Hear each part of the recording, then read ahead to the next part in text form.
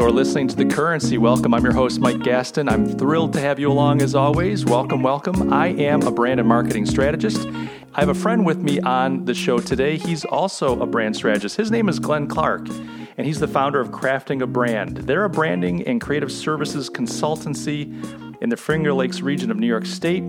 They help craft beverage producers think beyond the beverage and build long-lasting brand strategies to differentiate their products in a crowded and competitive marketplace.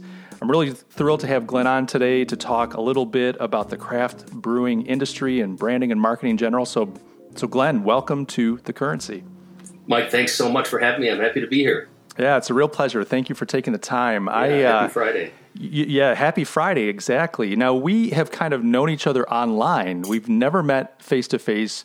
We live in the same town. We've traveled in the same circles. I almost said circuses, which would probably also be accurate. Both running agencies, creative guys working in the marketing field. So it's a thrill to talk to you, but I feel like it's a crime that we have not met face-to-face. How can that be? I have no idea. That's not right. I mean, it's not like we're in New York City. I mean, you could have an excuse, at least in a city of multiple millions of people, but you would think in Rochester. Now, we've crossed paths a lot. I see you on social media. We communicate back and forth digitally, we're just so busy servicing our clients, Mike. It's hard being this successful, isn't it?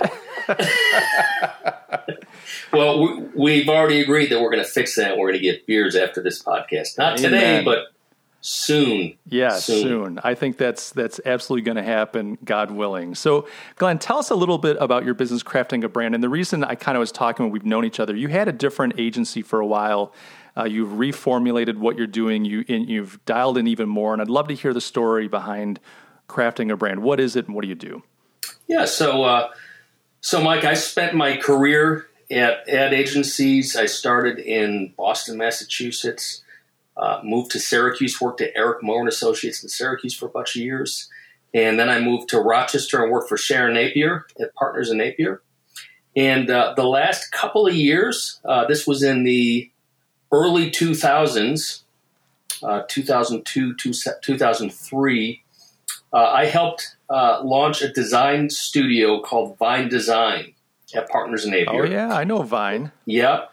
And they're still cranking, and they're doing fantastic things to this day. I mean, that's almost, 16, 17 years later.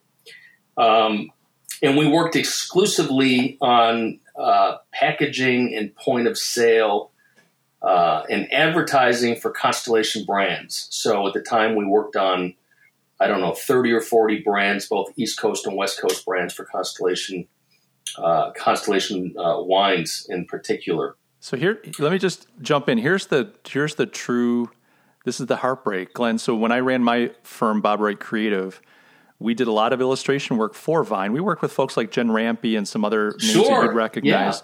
Yeah. And we did a lot of the illustrations for those point-of-purchase displays, like the Ravenwood pickup truck. One of my illustrators would create that art, and we did a lot of work for those guys over the years. So, again, we've traveled so close to each other and never – we have to have that beer. But anyway, that we'll take that off the pod here. But right. Go ahead. So you helped launch Vine. So I helped launch Vine. There were 4 or 5 when we started. There were probably a dozen when we left. I think now they have, 20, 30 people over there. So cheers to them. I launched that. I grew up in an entrepreneurial family. So my dad was in sales his whole life. I have 3 siblings. They all owned their own businesses. I was the last one. I was the only one that had a job.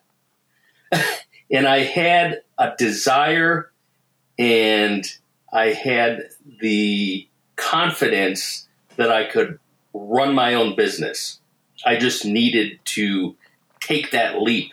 And so back in 2003 on really very short notice, I can't say that there was a whole lot of planning. I left Fine Design and started my own business. Wow. And it was called Clark CSM Marketing Communications. And the CSM stood for Creative, Strategy, and Media. Those were the 3 services that we offered. And I ran Clark CSM for 15 years. and was always busy. I always had work. There were always new things coming in the door. Had a small team of employees, 5, 6, 7 employees at one time. And I got to a point a couple of years ago when I realized I was busy all the time, Mike. I was busy all the time, but I wasn't getting anywhere. And what do you mean by getting anywhere? So there was always work to do. There was always enough revenue coming in to make payroll and pay the bills. But I worked with so many different kinds of businesses. I worked in higher ed. I had a couple of banks for clients. I worked in, and still do a lot of work in tourism, New York State tourism industry. Sure. Had some craft beverage work. But you name it, I was doing it. When you do that long enough, I think that works against you. When you don't have any specialty, when you don't have a niche, when clients don't know what to think about you except for the fact that, man, they do really good work, right? Mm-hmm. Doing really good work only gets you so far. And I decided that I needed to specialize in something and not work with everyone. So the two things that I loved, the two businesses that I loved to work in most, number one was tourism. I started my business when I first started Clark CSM back in 2003. I had to go out and get new business, and I thought, instead of looking around Rochester and working my current network where everybody else is looking for new business. Sure. All of my competition is there. I wonder what's happening down in the Finger Lakes. So I got in my car one day, literally went door to door, introduced myself, had at the time, this is right there, pre-iPad, had my hard copy portfolio with me, and literally went door to door, introduced myself to people. And at the time, there was a place, it's actually called the Esperanza Mansion. I don't know if you've been there. It's Esperanza, yep. Esperanza, yep. Beautiful place. It's been closed for the last number of years. It's actually somebody locally here in Mendon down the street has purchased it, and they're going to reopen it. But anyhow, at the time, David and Lisa Wegman, not related to the Wegman family, owned the Esperanza. We met, we had lunch. They looked at my work and they said, this is, we need this. We need help with marketing. We need help with advertising. And so that was one of my very first tourism clients. I got on board with them. I worked with them for 5 or 6 years. Yeah. Through them and through that network and through, buying advertising and using suppliers throughout the Finger Lakes and, having to connect with that network, I met everybody in the Finger Lakes. I met many people in the Finger Lakes tourism industry. And eventually, if you work in tourism long enough, you begin to build a network with I Love New York, which is Empire State Development. Let me jump in too, just for the listeners. I have listeners all over the country and actually all over the world. So when we talk about the Finger Lakes, that's a region in New York State. If you were to look at the map, you'll see a handful of lakes. They look like fingers. They're kind of in south central New York, the actual state. And Glenn, describe it a little bit for folks that have never been there or been exposed. What's the draw to the Finger Lakes? Why is it a tourism-rich area? So the Finger Lakes is a beautiful, beautiful region right in kind of the middle of New York State. With 11 lakes, they're called Finger Lakes because they run north to south. So if you look at them on a map or if you look at them on satellite, it's 11 lakes that run north to south. They're the largest ones are 25 miles long or so, and they're only 2 or 3 miles wide. Because of the geography, it lends itself to growing grapes. And so in the late 1960s, 1970s, some of the Finger Lakes wine pioneers started growing vineyards, and it became very well known as a wine region. And now it's, I believe it's the 4th largest wine region in the United States. famous for its Riesling, a sweet white wine that originally came out of Germany. But it's a tourism region. People come to visit the wineries. Now they come to visit the craft breweries. There are craft breweries everywhere in the Finger Lakes. Villages, towns, small cities. Rochester, Rochester is in the Finger Lakes region. Ithaca and Cornell University is in the Finger Lakes region. Syracuse, New York, is on the eastern edge of the Finger Lakes region. But it's just a beautiful, unique region. I mean, when you spend time there, you I don't know, you get a feeling that there's really nowhere else like that. You know, it's a very special place. Beautiful rolling hills, forest trees, wineries, great food, beautiful water, beautiful homes. There's a food scene. A lot of lakes, agriculture. Right? Yeah. Agriculture. Really special. Recreational I just want to paint lakes. a picture because people listening might not have that context. Yeah, good point. So keep going. Sorry, I interrupted you. So you started building that tourism portfolio, and you built a name and a reputation. But this was with Clark CSM. With Clark CSM, but and along the way, I picked up all sorts of other kinds of clients. Eventually, got to a point where I was just spread too thin, and I believed I was working in too many different kinds of industries, and I didn't have any, unique knowledge. So when you commit to a niche, you really learn that niche inside out. And eventually you become recognized as an expert in that niche. And that's where you can gain traction. And that's when, instead of chasing new business will come to you. And so if you market that brand, if you market your business properly and you establish yourself as an expert or a thought leader, eventually people will come to you and you're not chasing business so much. That's so smart. I'd known a lot of agencies, design shops, creative firms that have wanted to make that shift to say we really need to find a specialty, a vertical that we can go deep and be the experts in. I find not many do it successfully, especially in our town. I think there's a dynamic in Rochester, and maybe this is true for other smaller cities, but the market's not big enough to focus only on one thing. You then have to go outside our market. And I think also because Kodak was such a big influence, Kodak was always looking for partner firms that could do a little bit of everything. They weren't looking for specialists. Yeah. And so I feel like a lot of firms like yours and like mine previously kind of came up, your previous firm, just saying, we can do that. We can do logos and websites and brochures and packaging. We do a little bit of everything. What do you need? And we'll just do it for you. Yeah. And, and Mike, you've witnessed this, I'm sure. Over the past decade or so, with the internet and access to, there's so many DIY, do-it-yourself websites. $10, buy a logo template. Crowdsource your work. It's actually good work. I mean, not to say that a custom site great. Couldn't be better, but it's not like old clip art that really looks bad. No, not at all. Yeah. Not at all. Yeah.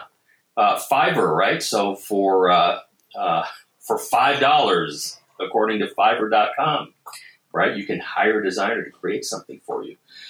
So I don't want to compete in that space. I don't want to compete for to do random creative, so to speak. I want to compete in a space where I can have expertise, I can have knowledge that other creatives and branding firms don't have because they don't work in this space.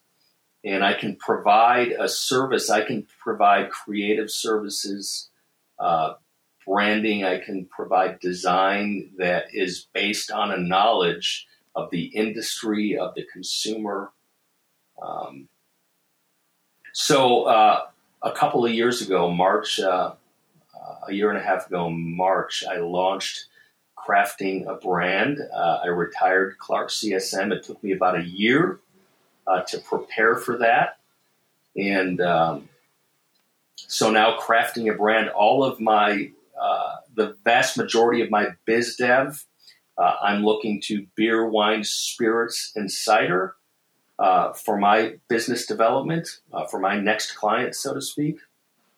I do have a number of clients from Clark CSM that I still work with and am thrilled to work with, and I'm so fortunate that they're there because crafting a brand is really, it started from zero. So thank goodness I have my clients who've always been there for me are still with me. But going forward now, when I wake up in the morning, I know where I'm going to look for new business. I know who I can help. I know who needs help. I know which conferences I need to go to. It gives you a ground. When you have a niche, you're grounded. It gives you a focus that I didn't have when I was working with anyone and everyone. Well, I think, and this is analogous, hopefully it makes sense, but like with my kids, your kid's getting ready to go to college. He's like, I don't know what to do. I could do this. I could do that. I'm not sure where to go with my life. And I've tried to explain to them, look, sometimes having too many choices is a problem. And because they're frustrated. I don't know what to do with myself. Yeah.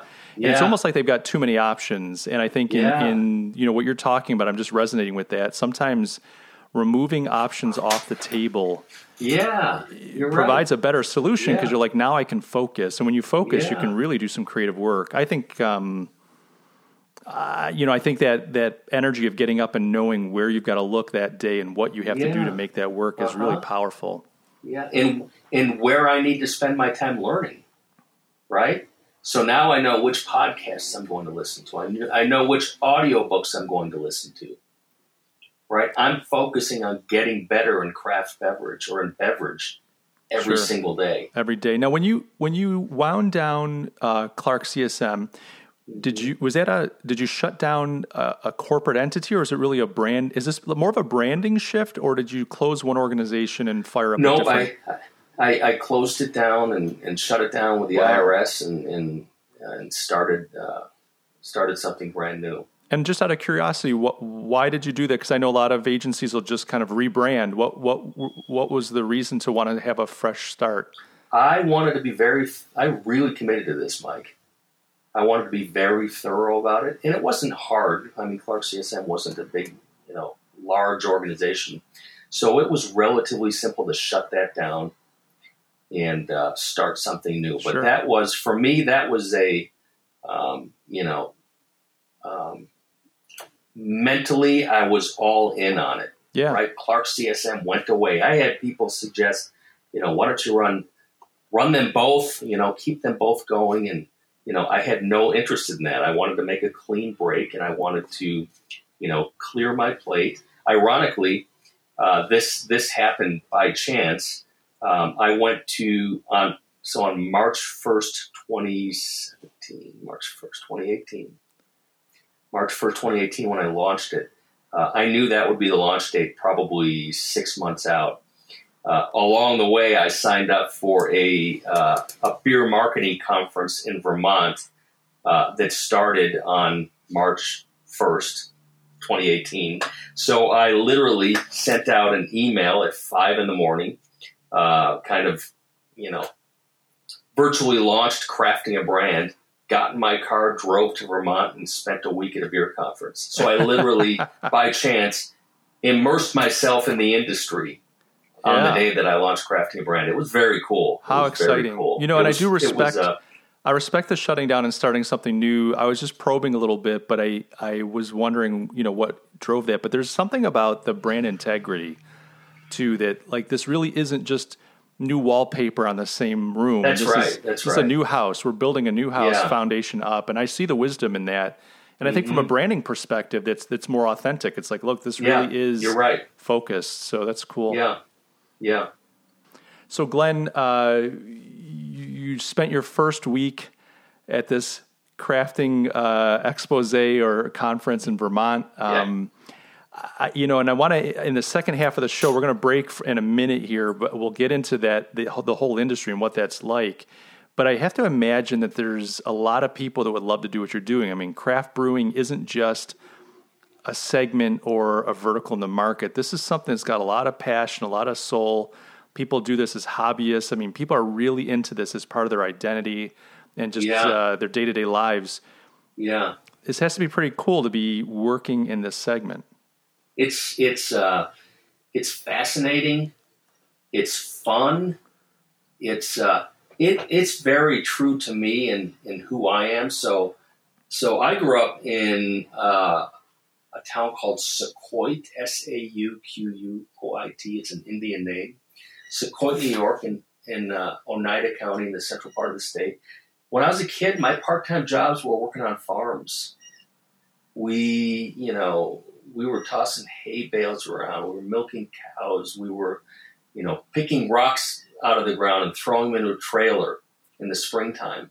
So I have this this small town family farm. I didn't grow up on a family farm, but that's the kind of community I grew up in. That was the world I grew up in. Craft beverage, that's really what that's all. Craft beverage is an ag business. I mean, it's an agriculture business. Yeah. Sure.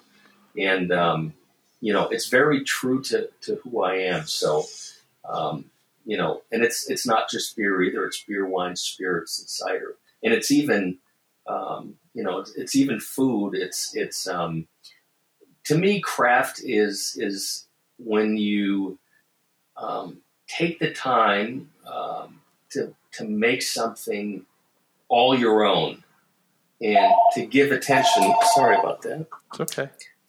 To give attention to every single detail and to will something to come to life. That's what craft beverage is, and that's how I approach the work that I do. I just ran something on Instagram, and the line of copy I put underneath was something along the lines of, we put as much craft into your brand as you put into your beverage. So I believe that I can truly align myself with the mindset of a beer or a wine producer because they're a small family business. It's a small operation, and it's somebody who's passionate about what they do, and they want to craft something to life. And that's the same thing that I'm doing on behalf of my clients, is taking the time and the focus. And, I care deeply about each and every project and every client that I work with. And I think, maybe this has something to do with the internet or Amazon or something like that, but I think we spend so much time online, and, we buy so much stuff online. We buy so much stuff from Amazon. I think people care now to buy things, especially food or drink. I think they care to spend a little bit more and to know where it came from.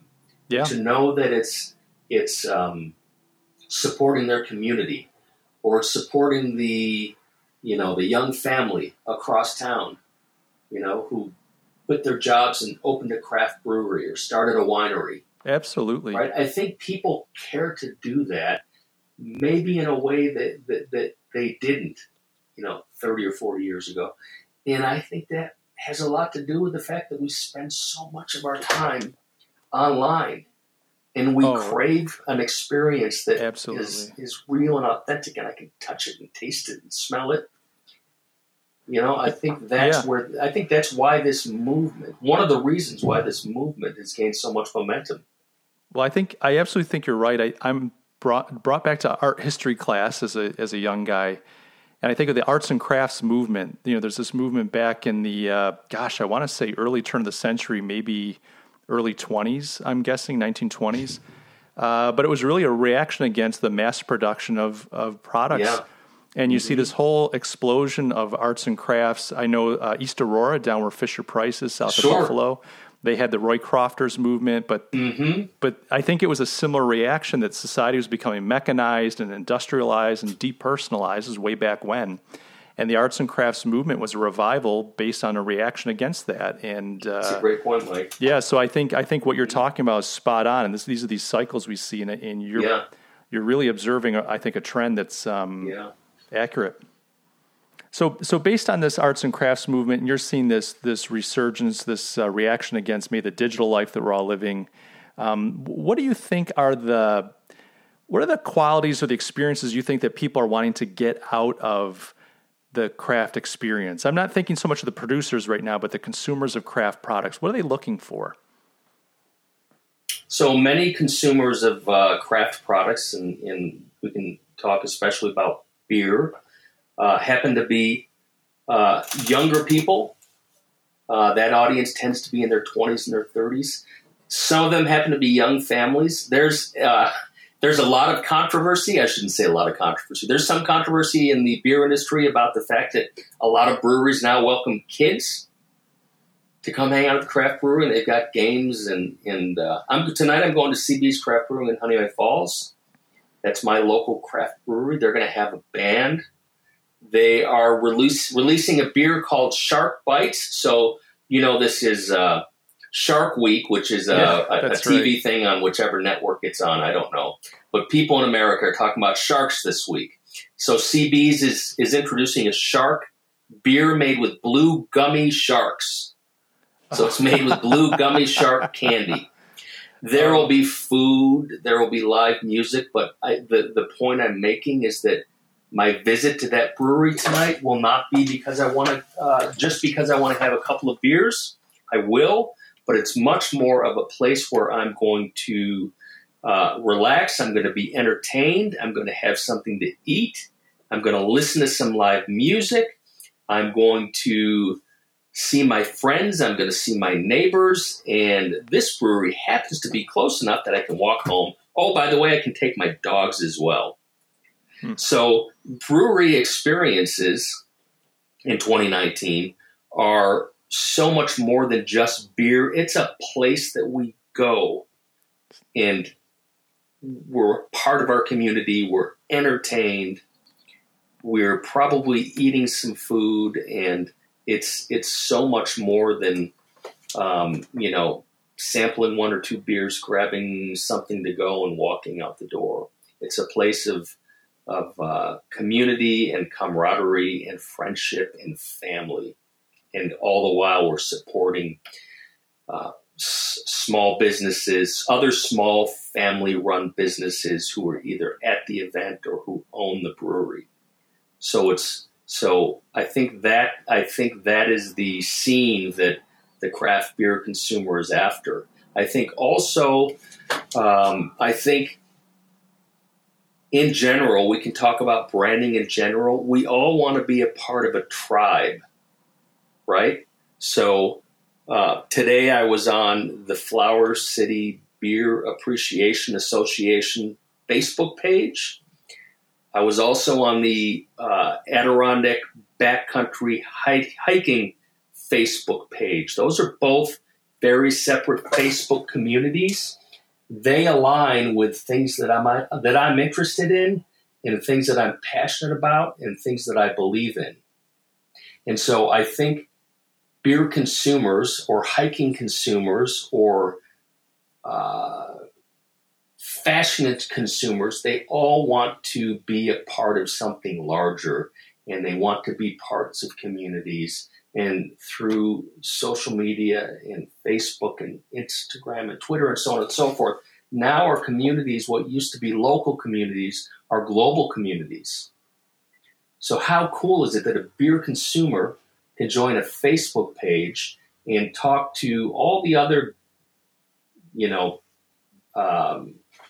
beer people in greater Rochester and around the world for that matter, right? That's what I think people are after when they support the craft beer industry. They're in it, not just for the beer, but they're in it to express themselves and to meet other people who care about what they care about. So it's really so much larger than the product, and I think that's actually true for in any segment, in any market segment. I think that's what branding is all about. My guest today is Glenn Clark. He is the founder and owner of Crafting a Brand. And we're going to take a quick break here, but before we do, I want to let you know you can follow Glenn. In fact, if you want to follow Crafting a Brand, you can check out their Instagram account. Lots of great content that's craft brewing and beverage related, and some of their work is on there as well. Just go to at Crafting a Brand Co. So that's CRAFTING, a brand CO. And you can follow them there. And when we return, we'll talk to Glenn and get a little bit deeper into the craft brewing industry. So guys, hang on. We'll be right back.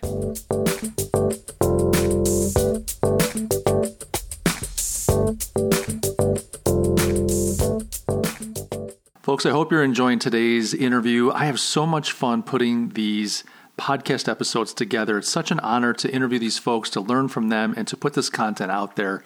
Look, if you like things that are marketing and branding related, if you want to become a better marketer, learn how to drive significant revenue through your marketing efforts to transform your brand into a real strategic asset, then I want to encourage you to go over to my website and sign up for my newsletter. The website is mikegaston.com. That's MikeGastin.com. Just scroll to the bottom of the page and there's a little sign-up form right there. You'll never get any spam. I will never sell your information, but what I will do, I will send you an email once a week with the new content that I've created. I put out videos about branding and marketing. I write articles about branding and marketing. And as you know, I create this podcast. So sign up today, get in the system, and learn more about branding and marketing. Become a better marketer. Guys, thank you so much. Let's get back to today's interview.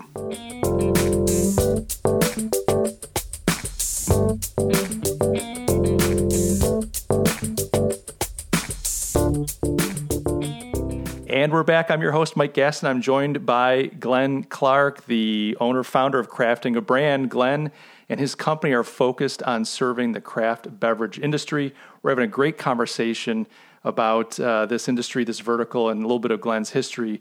Glenn, welcome back to the show. I want to kind of jump into specifically the craft industry. As I'm thinking about your comments about it really pays to be focused on a niche and to develop expertise and depth. What are some things that are unique to this industry from a marketing and branding perspective that don't necessarily cross over to others? So the craft beverage industry, and again, we could talk about beer because beer is exploding right now. It's a unique industry to work with in a number of ways. I'll start with the fact that so many of these producers are small businesses. When I say a small business, I mean a small craft brewery might have 2 or 3 employees. If you want to be a brand consultant or a design studio in the craft beer industry, you're probably not in it because you want to become wealthy. Craft beer producers, craft producers in general, tend to be very small, and they don't have any budgets. There's not a lot of money there. So they're not funded by venture capital. They don't have big backers. These are bootstrapped. They're passion projects. So if you're in this industry, you're in this industry as I am because I love it. And you need to be able to find ways to add value and help them on a shoestring. And so you think about your largest breweries, right? Boston Beer Company, which just bought Dogfish Head Brewing Company. Your North American Breweries, which owns Genesee Beer here in Rochester. Your Constellation Brands, one of the largest beverage companies in the world. Those companies are way up at the top of the food chain in their multi-million, billion-dollar companies. That's not where most branding firms are going to work or be fortunate enough to work if they choose to work at that level. I'm working with small mom-and-pop businesses throughout New York State and outside of New York State. And I've developed a system and I've developed a pricing and a business model so that I can create product for them. I can help them build a brand that will grow their business on a relatively small budget. So that's unique when you think about the fact that with Clark CSM, I was working with higher ed. I was working with universities. I was working with healthcare organizations. I was working with banks, right? Those are much larger budgets. It's easier to get money to earn revenue from that. So when Crafting a Brand started, I shifted my business model and found a way to work and be profitable with a whole lot less revenue coming in. And I'm fine with that. Do you find it challenging? When I hear about higher ed, healthcare, banks, they often have people in places that are marketing savvy. They've got marketing training. They've done projects before. They know what branding looks like. They know what a good marketing funnel looks like. So when you come in there, it's a lot easier to kind of match up with them because they get what you're doing and you can speak each other's language. I'm envisioning some of these smaller companies, the way you're describing them, they don't have a dedicated marketing person. They don't have somebody with marketing savvy. Is that challenging for you? And if so, how do you deal with it? And most of them have never, ever done this before. They've never worked with an agency or design studio. This is new to them. They don't know how it works. They're going through it for the first time. So I try to position myself as someone who's going to guide them through the process. I invite them to collaborate with me. I believe that this process of branding is the product of my expertise and their experience, right? We bring that together and we create a brand. And then we execute that brand consistently over time. And then consumers come to recognize that instantly because you've created something, you've told a story. It's true that the consumer believes, they recognize that this is for real. This is what this brand and brewery or winery is all about. And because if you execute it consistently over time, it becomes recognizable instantly. You earn the trust of the consumer, and now you're up and running. Once you have the trust of a consumer, once they believe in you and you've behaved the same way consistently over time, year after year, or visit after visit to a tasting room, you earn my trust. And then people fall in love with brands, and they're very devoted to them, and they're customers for life. So it's really about relationship building. It sounds like you're building a relationship with your clients, not just through account service, meaning, hey, I answer emails quickly and I'm really courteous on the phone, but you're building a relationship in the way that you do the work. You're collaborating. You're getting involved. It sounds like you're a trusted advisor. You're coming in saying, I'm going to help guide you through this. Yeah. Versus, hey, it's going to be $15,000 and here's my deliverable, right, and we'll meet again in 3 weeks. It's right. It's a relationship thing. So I believe that I have a responsibility to understand your story as a brewery, winery, spirit cider, understand where you came from, what you believe in, what you're going to sell, what value you're going to add to the consumer and to your community, and then bring that together, create a brand strategy, and then bring that brand strategy to life through packaging, the website, copywriting, the sign on the outside of the building, the experience when I walk into the tasting room. Right? What color is it? What kind of music is playing? What are the bartenders like?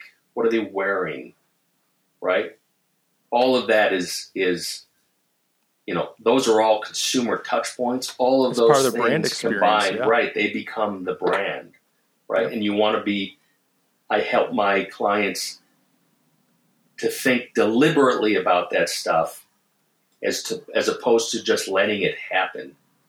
Sure. Right? So you want to think deliberate, and the decisions that you make are deliberate as opposed to, well, that's just where we ended up. What do you think is one of the biggest challenges facing an independent, brand new craft brewer? Someone that said, hey, I dumped $100,000 of my savings or a couple $100,000. I don't know what it costs to set up a little shop. I'm licensed. I'm producing. What's their biggest challenge? Is it distribution? Is it just word of mouth? Is it pricing? What would you say it is? These are interesting times in the beer industry, in the craft beer industry. I think the number one reason that any business, or specifically brewery, might go out of business is because they're in debt.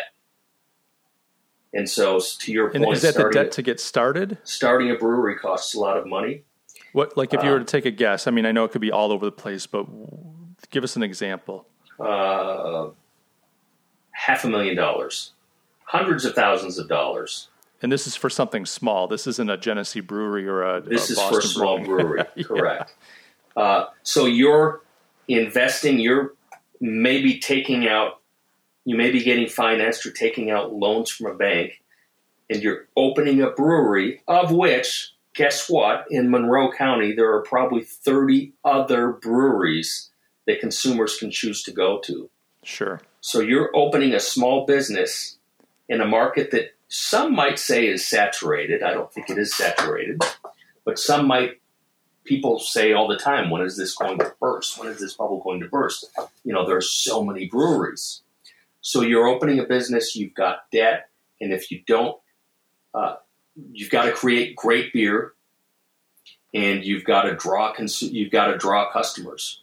Yeah, I mean, I think one of the things to keep in mind, and I'm sure folks know this, but these breweries are not just manufacturers. These aren't just breweries putting out cases. These are restaurants, tasting rooms. I mean, this is a destination location, and that probably drives a lot of that expense, because if I just had to get some equipment to brew and bottle, that'd be one thing, but I have to entertain guests, provide a great experience, have a food menu, even if it's snacks, the ambiance, all that stuff. Yeah, so I think the recipe for success, if you will, for a small brewery in 2019 is to not have a lot of debt and to be satisfied with being small.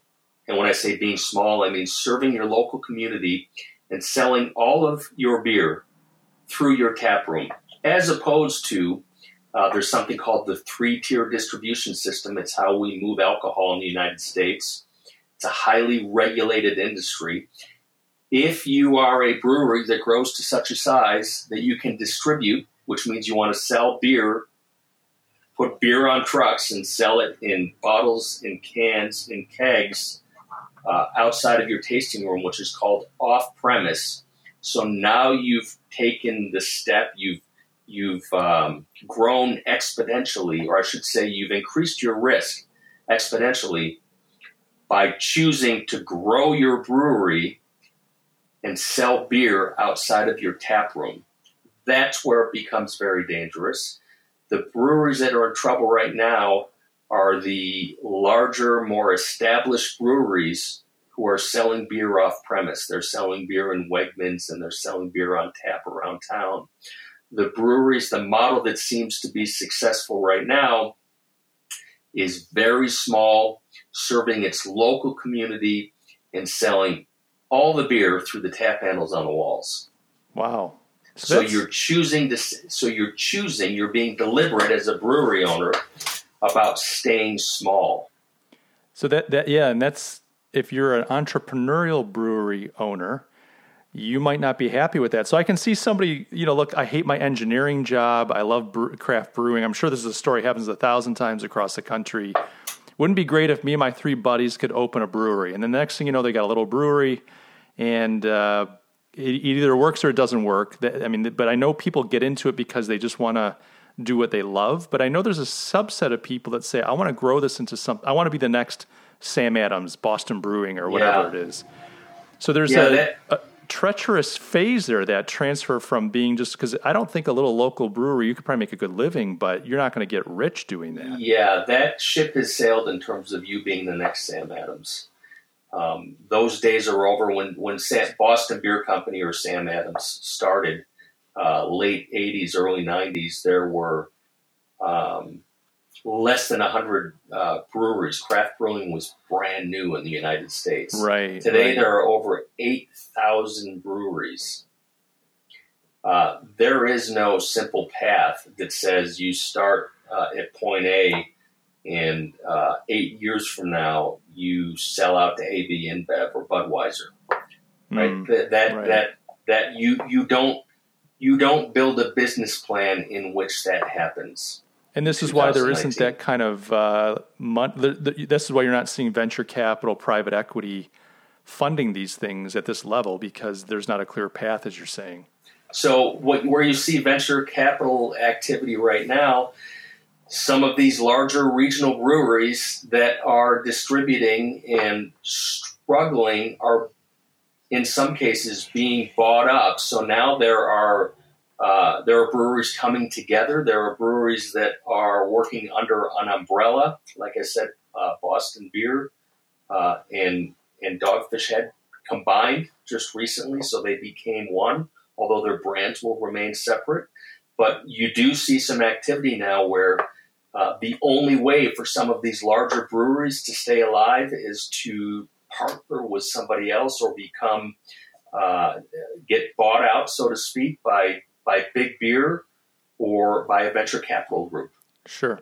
So there's this new category of brewery that didn't really exist 10 years ago, and more you see through consolidation and strategic decisions to partner. You're seeing this new collaborative model coming into play.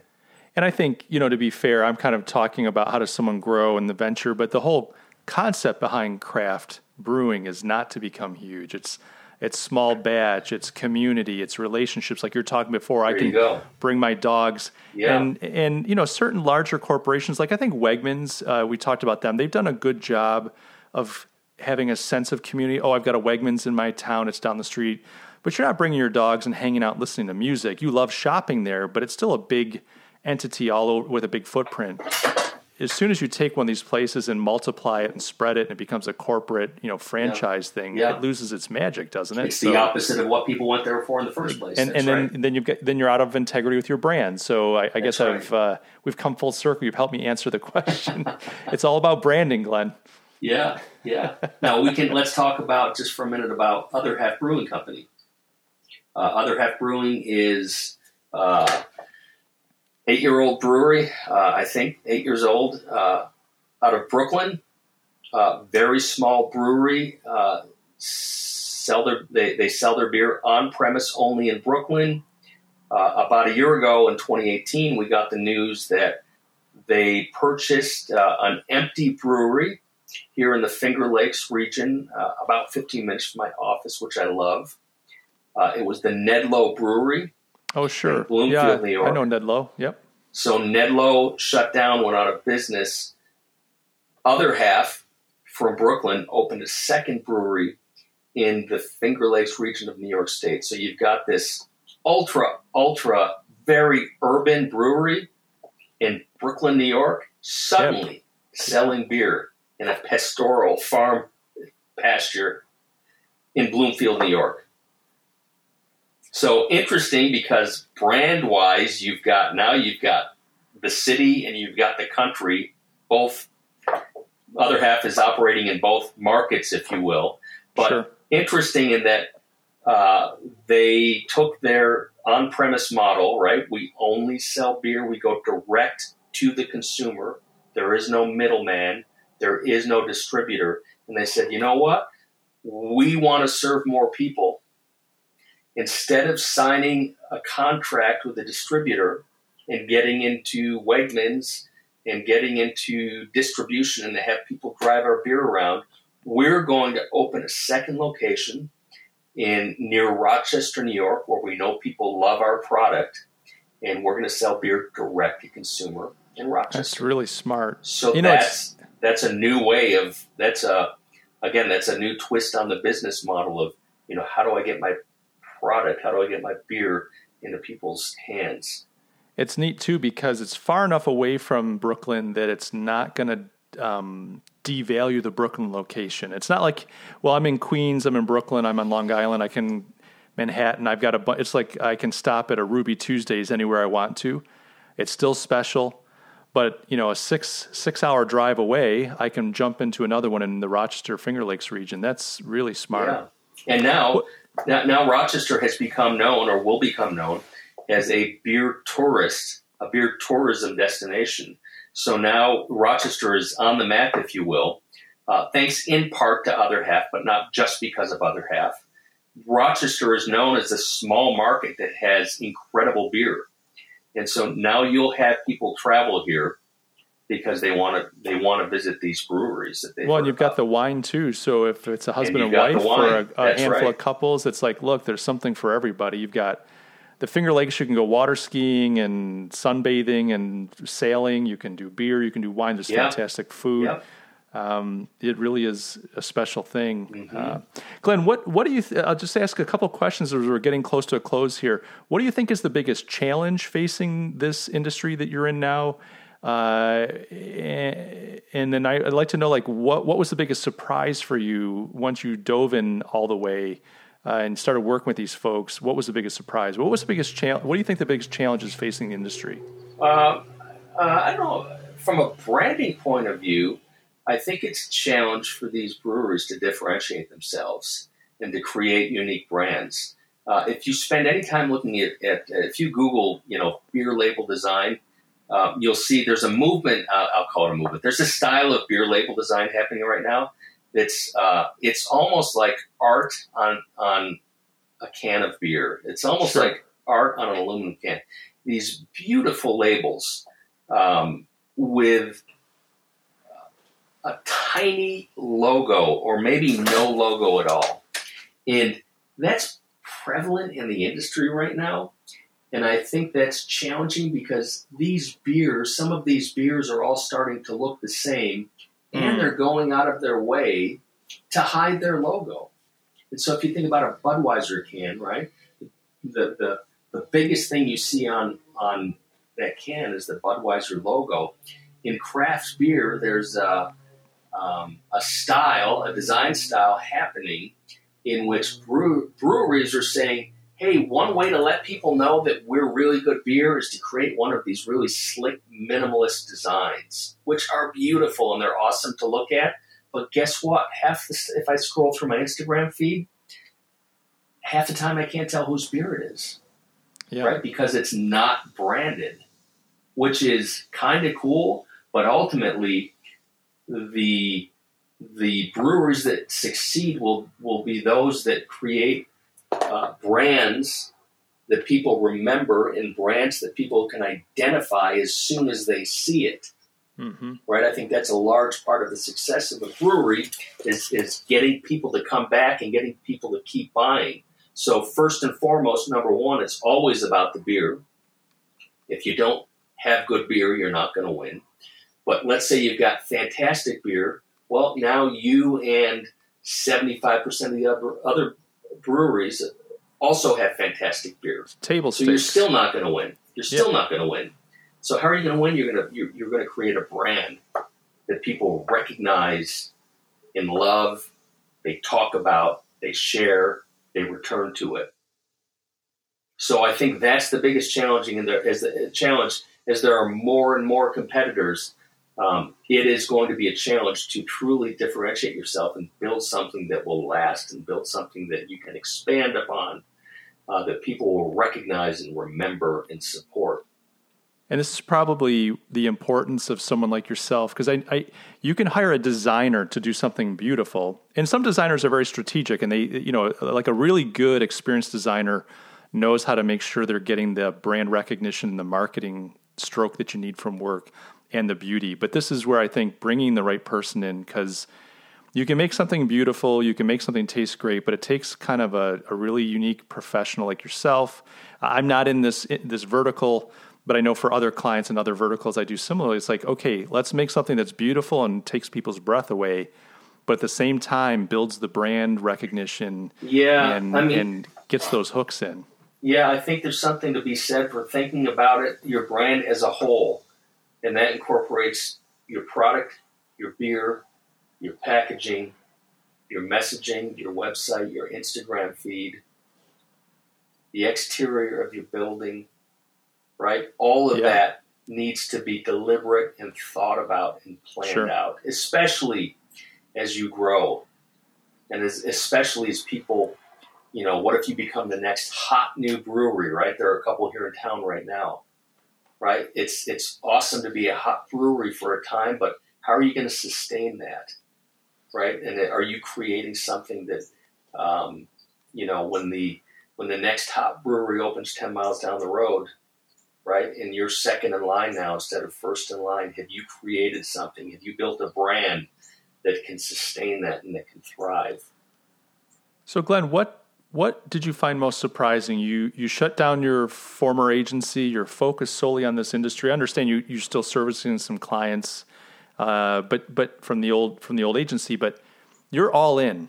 You're baptized in the craft brewing industry, and a true believer. What did you find surprising once you were on the inside working? I'll tell you, I won't frame this as a surprise, but I knew that one of my biggest challenges would be to earn the trust of the people I work with. And I don't just mean the clients, but as with any industry, there's a network of people that know and trust one another because they've worked together.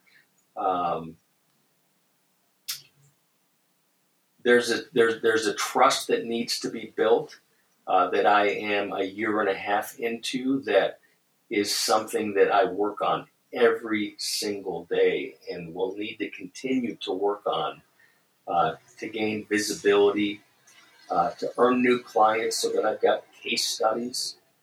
If you've got, when I first started, for instance, I had maybe a few case studies or a few beverage clients to talk about, right? And if you're trying to get a new client, you want to show them the work that you've done. When I first started, I had very few, right? Now I've got a lot.